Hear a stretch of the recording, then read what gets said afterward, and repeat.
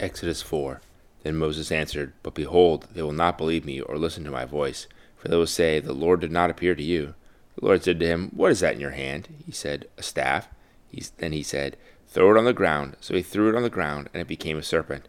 And Moses ran from it. But the Lord said to Moses, Put out your hand and catch it by the tail. So he put out his hand and caught it, and it became a staff in his hand, that they may believe that the Lord, the God of their fathers, the God of Abraham, the God of Isaac, and the God of Jacob, has appeared to you.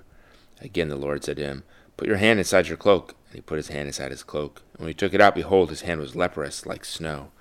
Then God said, Put your hand back inside your cloak. So he put his hand back inside his cloak. When he took it out, behold, it was restored like the rest of his flesh. If they will not believe you, God said, or listen to the first sign, they may believe the latter sign. If they will not believe even those two signs, or listen to your voice, you shall take some water from the Nile and pour it on the dry ground, and the water that you shall take from the Nile will become blood on the dry ground.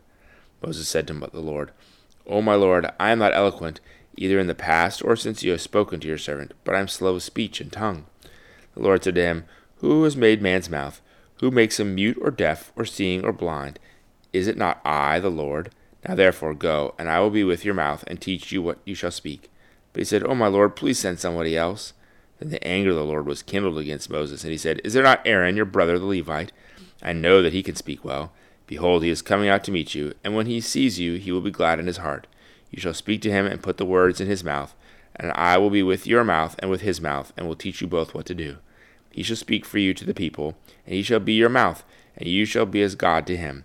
And take in your hand the staff with which you shall do the signs. Moses went back to Jethro, his father-in-law, and said to him, Please let me go back to my brothers in Egypt, to see whether they are still alive. And Jethro said to Moses, Go in peace. And the Lord said to Moses in Midian, Go back to Egypt, for all the men who were seeking your life are dead. So Moses took his wife and his sons, and them ride on a donkey, and went back to the land of Egypt. And Moses took the staff of God in his hand. And the Lord said to Moses, When you go back to Egypt, see that you do before Pharaoh all the miracles that I have put in your power. But I will harden his heart, so that he will not let you people go. Then you shall say to Pharaoh, Thus says the Lord, Israel is my firstborn son. And I say to you, Let my son go, that he may serve me. If you refuse to let him go, behold, I will kill your firstborn son.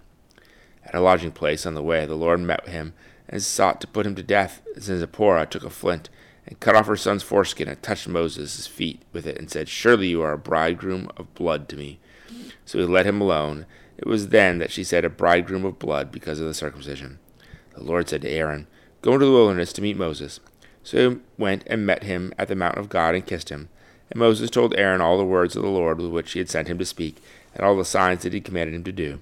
Then Moses and Aaron went and gathered together all the elders of the people of Israel. Aaron spoke all the words that the Lord had spoken to Moses, and he did the signs in the sight of the people. And the people believed, and when they heard that the Lord had visited the people of Israel, that he had seen their affliction, they bowed their heads and worshipped.